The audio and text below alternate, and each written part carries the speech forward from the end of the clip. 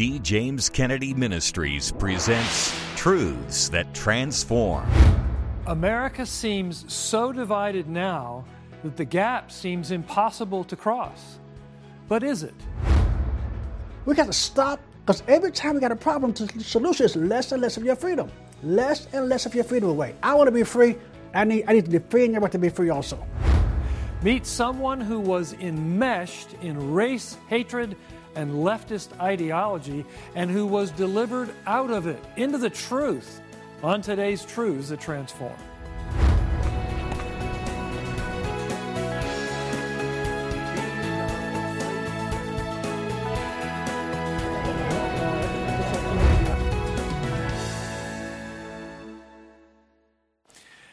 Welcome to Truths That Transform, a production of D. James Kennedy Ministries, where we are standing for truth and defending your freedom.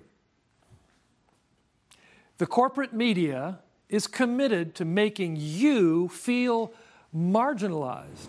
That is, if you hold traditional Christian beliefs, they want you to think you are only one of a small handful of radicals who believe what you do, so that they can silence you and neutralize you. But in an age in which lies are virtually the atmosphere we breathe, even one person telling the truth can have a huge impact on their community. On today's program, you will meet one of those truth tellers, and we will share with you some vital resources that will show you how to move forward with hope and confidence in America in the year of 2022. We begin by introducing you to a self-described Berkeley militant who had imbibed the campus culture of radical grievances that had grown into what we now know as critical race theory. He even joined the militant Black Panthers. But the truth broke through and changed him. Here's our own Dr. Jerry Newcomb with more. I was raised in St. Louis, Missouri. We call it St. Louis, Missouri. And it was a comfortable home. I had a big home, big family, a lot of friends, a lot of relatives. My grandfather was a minister. We stayed in the parsonage next door. We were in that church every day for whatever program was going on. My brother and I stayed busy. We saw godly men before, during, and after church. And I knew who God was. And what I saw stuck with me even when I left the home and went in the military. When he was 21 years old, Mason Weaver began a promising career in the Navy in the early 1970s. But a harrowing incident nearly crippled him forever. I ran across people who didn't love God. And I ran across a racist shipmate who hated me. And I knew what hatred was, but I didn't know he hated me. I thought he was just a competitor, not an enemy. He was a white racist on the ship, and I was a black racist on the ship. And every day we have debates. We have a debate about black, white America. And I was getting the best of him. To me, it was just playtime. I didn't take him seriously. One day, I had to fly to San Francisco, and I was ordered to give this man my work crew, all black crew, black militants. Here's a white racist to take off my work crew. They would kill him. And the ship knew that. So I decided to lay out the work ahead of time and give everybody their assignments so that he could just come in and supervise. He didn't want to help me. I was his superior by 2 months. So I ordered him. The room was empty, just me and two other supervisors, him, another black guy. I needed help bringing the steel plate out to lay out the work for everybody. So I ordered him to help control that steel. I put my enemy in charge of 2,800 pounds, and he took the opportunity to push it over on me. And I saw him put his shoulder to it. I saw him push it. I turned to run when he did it, and as I ran, it hit me on my left hip, crushed my hip, my ribs, and I screamed. And opened my eyes up, as I was screaming, I saw the look of pure hatred in his eyes. I looked right in his eyes, and I saw that the look, the hatred. I've been to Vietnam, buddy. I've never seen a man look another man that way before. But that look he had in his eyes stayed with me for years, that look of utter contempt. When I got hurt, I went to Balboa Hospital in San Diego. They told my mother that, get to the hospital from St. Louis because I wasn't going to make it. His spleen was torn. There was a fracture to his pelvis. There's a possible fracture or swelling of the spine. There was something wrong with his leg. I was the healthiest man in my high school. And now all of a sudden, I couldn't even swallow. I couldn't breathe on my own. I couldn't speak on my own. I couldn't do anything. My whole body stopped functioning. My vocal cords, the vibrations, hurt my back. After a long and painful treatment, Mason was finally released from the hospital. However, the Navy classified his injuries as permanent and discharged him from the service. At the time, Mason had only one goal in mind: to confront the shipmate who had tried to kill him. My goal in life was to take my arms, my hands around his neck and squeeze that look off his face. It's my only goal in life. I was going to go to jail for murder. If I saw him in front of the police department, I was going to go for it. Wherever I lay my eyes on him again. For months, Mason unsuccessfully tried to find his white shipmate. Meanwhile, he was confronted with the physical obstacles he would have to live with and the realities of an uncertain future. I found in my life uneducated. I was a high school dropout. I couldn't get a job. My career in the Navy was over, untrained, uneducated, and very much unmotivated. In the middle of his struggle, Mason enrolled in a prominent school in Northern California. He moved in with one of his relatives and began a difficult journey in brokenness and pain. I'm going to Berkeley to learn how to make money because I couldn't work.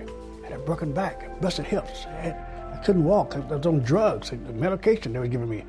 I had to go to Berkeley every other day. And I had to decide if I was going to go on drugs or go drug-free and be in pain. Either way, you have to decide what kind of day is it. And it was a conflict. Mason Weaver became consumed with hate against all white people, and he was active with the Black Panthers. I went to Berkeley with 35,000 white students, did not know one of their names. I was so angry. I was militant. I spoke Swahili instead of Spanish. It took Spanish, in California. I speak Swahili. My anger was poisoning my future, and I didn't know it. If you're emotional, you're moving toward the darkness. I'm emotional. White man got me down. We done all the hoorah, and the minute I started thinking. And the thought pattern came by observing, by looking. And everything that black men think we can do. People, women, selling dope, rap music, basketball, football, in spite of white folks not liking it, we still dominate. So it seems to me that my success is whatever the heck I feel like I want to do. So what if I feel like I want to own a business? Who's going to stop me? What if I feel like I want to be married for 35 years? Who's going to stop me? The only power, seems to me the only power strong enough to stop me is me. As Mason began to rethink his whole life and his worldview, childhood memories of the Christian upbringing began to nudge his conscience. So I started looking at the only two men I knew that I respected. My stepfather and I did not get along, but I respected him. I respected his faith. He acted like he believed in God. He acted like it. So I went back to look at what they were doing, what drove them. What drove my grandfather, who went from poor church to poor church to poor church and build them up. So I started looking, searching. It came down to the disciples. It came down to those people who spent the time with him and saw him die and saw him resurrect. And all you do is look at their lifestyle before and after. Something happened, something in their life that they saw and they witnessed changed their entire personality. All of a sudden, these jealous, cowardly followers of Christ became bold citizens for Christ, went to separate parts of the world and said, kill me, I'll start to work out the grave. I don't care what you say. I saw this. And their lifestyle made me start double checking. And I had to decide if, in fact, I was going to believe that the creator of the universe, who made everything we see, was born of woman on purpose to redeem me back. Personally, that the creator of the universe decided that I was to be loved enough to allow sinful men to manhandle him. Ungodly men to manhandle God Almighty. To beat him for me, thinking about me personally by name. he decided that I was going to be worthy enough, his love was worthy enough to redeem me back to him. That the creator of the universe allowed his precious blood to soak that cross, thinking about me by name personally. That he went to that grave for me, preached to those who believed in him that he was here, led them out of the grave, that he went to heaven for me, to build a place for me. Mason Weaver has used his experiences to inspire others through his book entitled It's Okay to Leave the Plantation. And today he's a motivational speaker who addresses racial issues and the transforming power of the gospel. We got to stop, because every time we got a problem, the solution is less and less of your freedom. Less and less of your freedom away. I want to be free. I need to defend your right to be free also. When I accepted Jesus Christ as my Savior and forgave that white guy, then God forgave me. If you forgive your trespasses, God will forgive you yours. So when he forgave, all that anger left me, that hatred left me. I forgot the man's face now. I can't think of what he looks like now. I knew he had black hair. I forget his name sometimes. It's gone. The anger is gone. If I saw him again, I would still embrace him, but I would embrace him and tell him about Jesus Christ, the real Savior.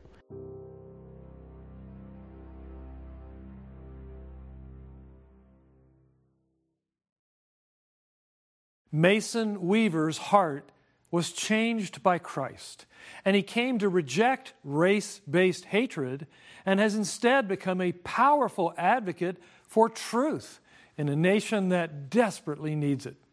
His message is impacting people all over America. You may look at the state of your nation and feel hopeless. You may think, I'm only one person. What can I possibly do to change things? The answer is much more than you may think. Dr. D. James Kennedy explains in his message, what can one person do? What can one person do? That's a question that I hope all of you will be asking yourselves.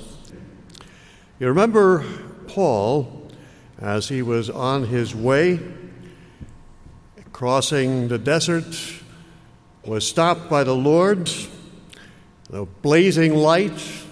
He was thrown from his horse, and trembling and astonished, he said, Lord, what wilt thou have me to do?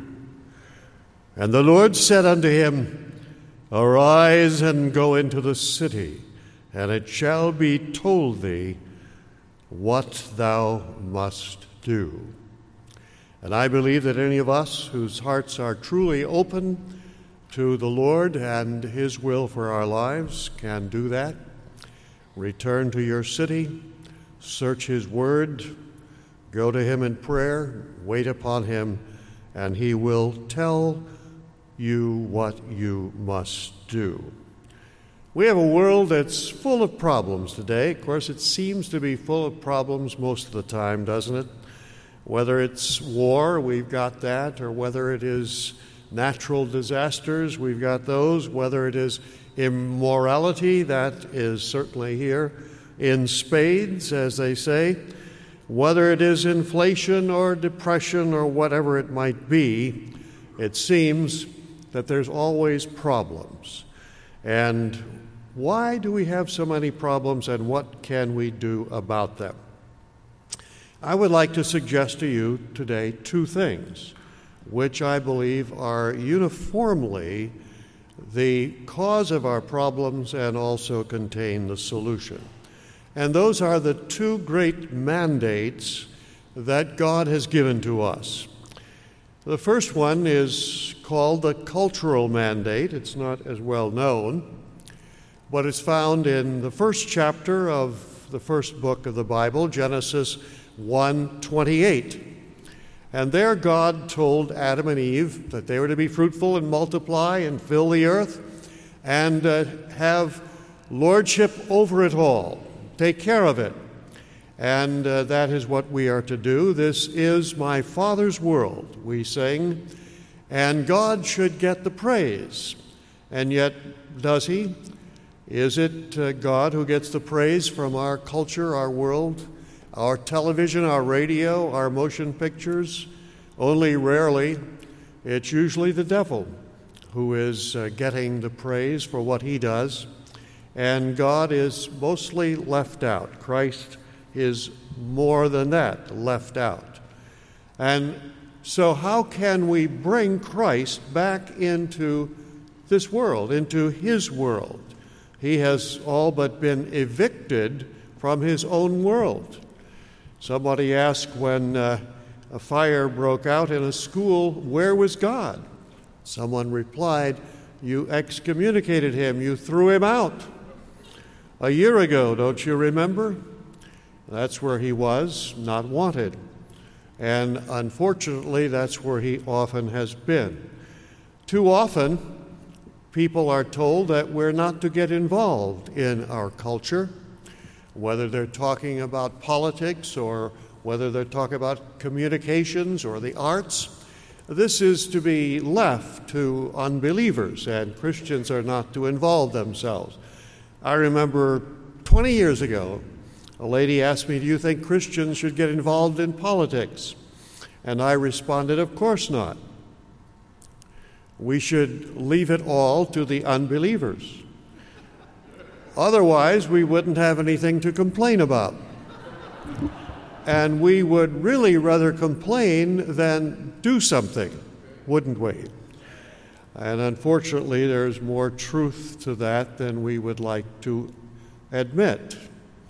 And so we should be involved in every sphere of our life and culture and not leave it to anyone else. But we should do that in order that God may get the glory from his own creation instead of what we often see. The second great command that God has given to us is his last command, and that is that we are to go into all the world and preach the gospel to every creature. As we know, that's called the Great Commission. And it was the last thing Christ said. In fact, he repeated it 4 times at the ends of 3 of the Gospels and the first of the book of Acts, that we are to preach the gospel to every creature. That is what we're to do. I remember the fictional story that I think says that very well. And in this story, Christ ascends back into heaven after his crucifixion and his resurrection, and all of the angels and archangels are gathered together to hear the report of his great adventure down here. And so Christ tells them all about his birth in a manger, his childhood in a carpenter's shop, what he had done, his way of work, his call into ministry, his teaching, his gathering together of his apostles, his crucifixion, his resurrection, and how he had told them to go into all of the world and preach the gospel to every creature, that because through this, and only through this, could people find forgiveness and eternal salvation. Well, one of the younger angels, and there really aren't any, or smaller angels, and there probably aren't any, because all of the angels were made at one time, unlike human beings who came along seriatim. And so one of the younger angels raised his hand and said, Lord, what if they don't do that? What if they don't go into all the world and preach the gospel to every creature? What other plan do you have? And I hope you'll not forget this. Jesus said, I have no other plan. Now, I don't know about you, but that hit me very hard first time I ever heard it, which is to say, folks, it's all up to us, not to anybody else. We are the only plan that God has. Plan A, very true. And I believe that God's plan will succeed. and that we will reach the world. And I would say to you, forget what all the rest of these people here may or may not do and all over the country. The question is, Lord, what will thou have me to do? Will you then do it? We so easily want to pass the buck and leave it to somebody else to accomplish it. But I believe that Christians are waking up. I believe they're getting involved. I believe that they're multiplying in numbers, and those numbers are getting involved not only in evangelism but in the cultural mandate of impacting every facet of our society.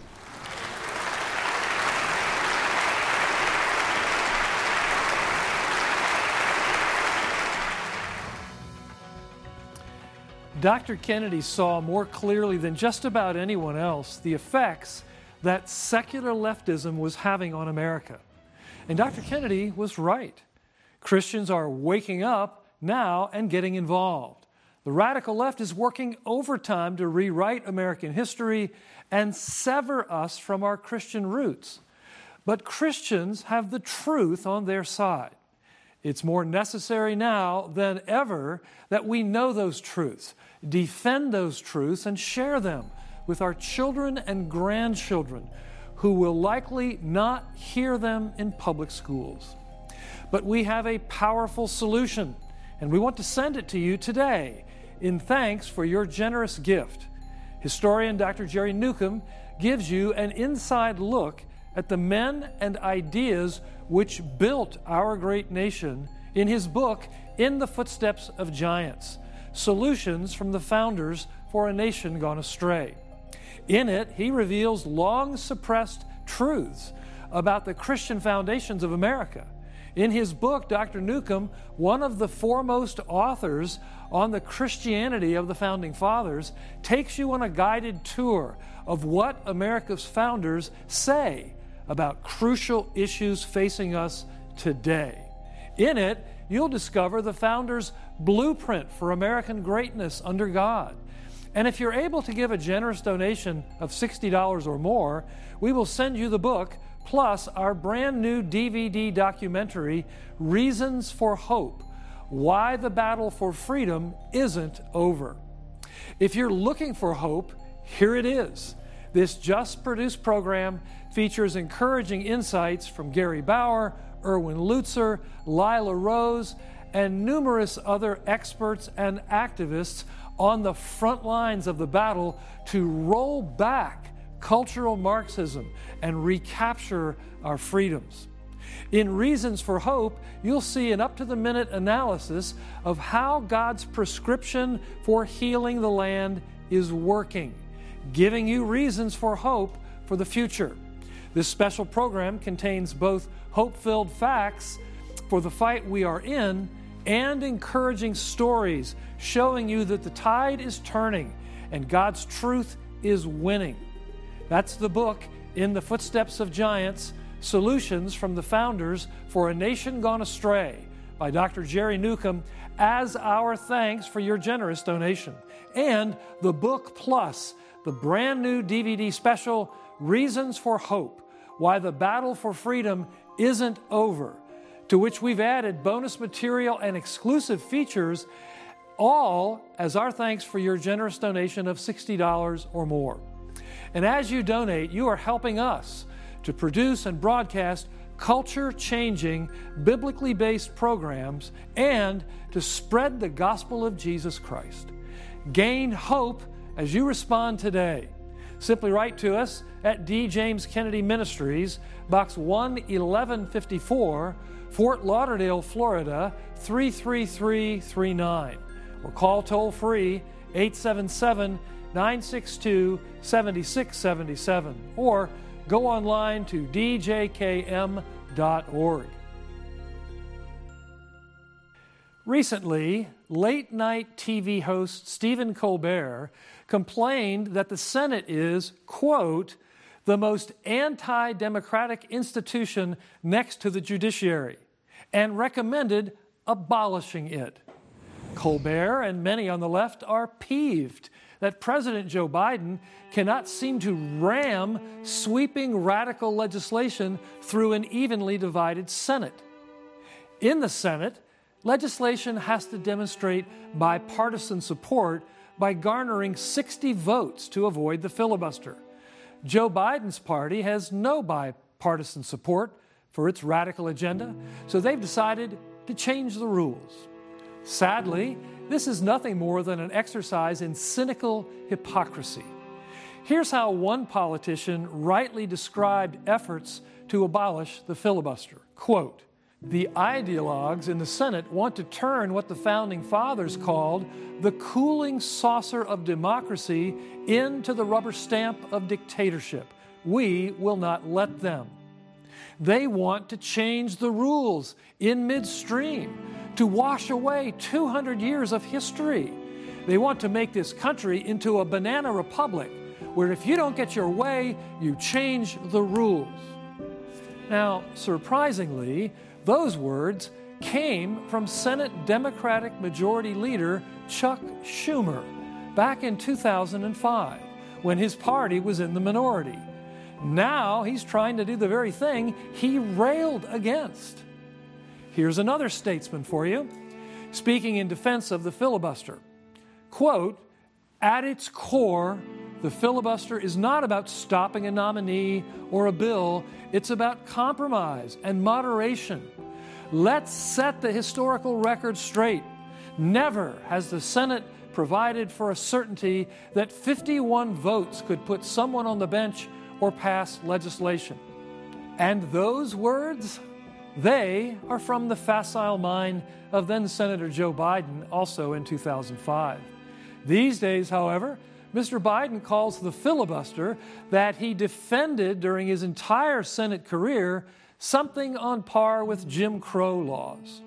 This sort of cynical demagoguery depends on the ignorance of the audience to be successful. Only a populace with true knowledge of civics and history, one that hasn't been ravaged by falsehoods from leftist educators, will be equipped to stand for the institutions of freedom in America. As a Christian, you have a duty to see to it that your children and grandchildren are among them. So far, the big government socialists have not had their way, but in Washington, D.C., it's never wise to turn your back on the mendacious. D. James Kennedy Ministries is standing for truth and defending your freedom. I'm Frank Wright. Thanks for being with us. Here's a look at the next truths that transform. God is a God of hope. He's not changed. He's not surprised about this issue. He's not caught off guard. And we as Christians need to rest in His sovereignty on this issue and anchor our lives on His scriptures. That's next week. This has been a production of D. James Kennedy Ministries.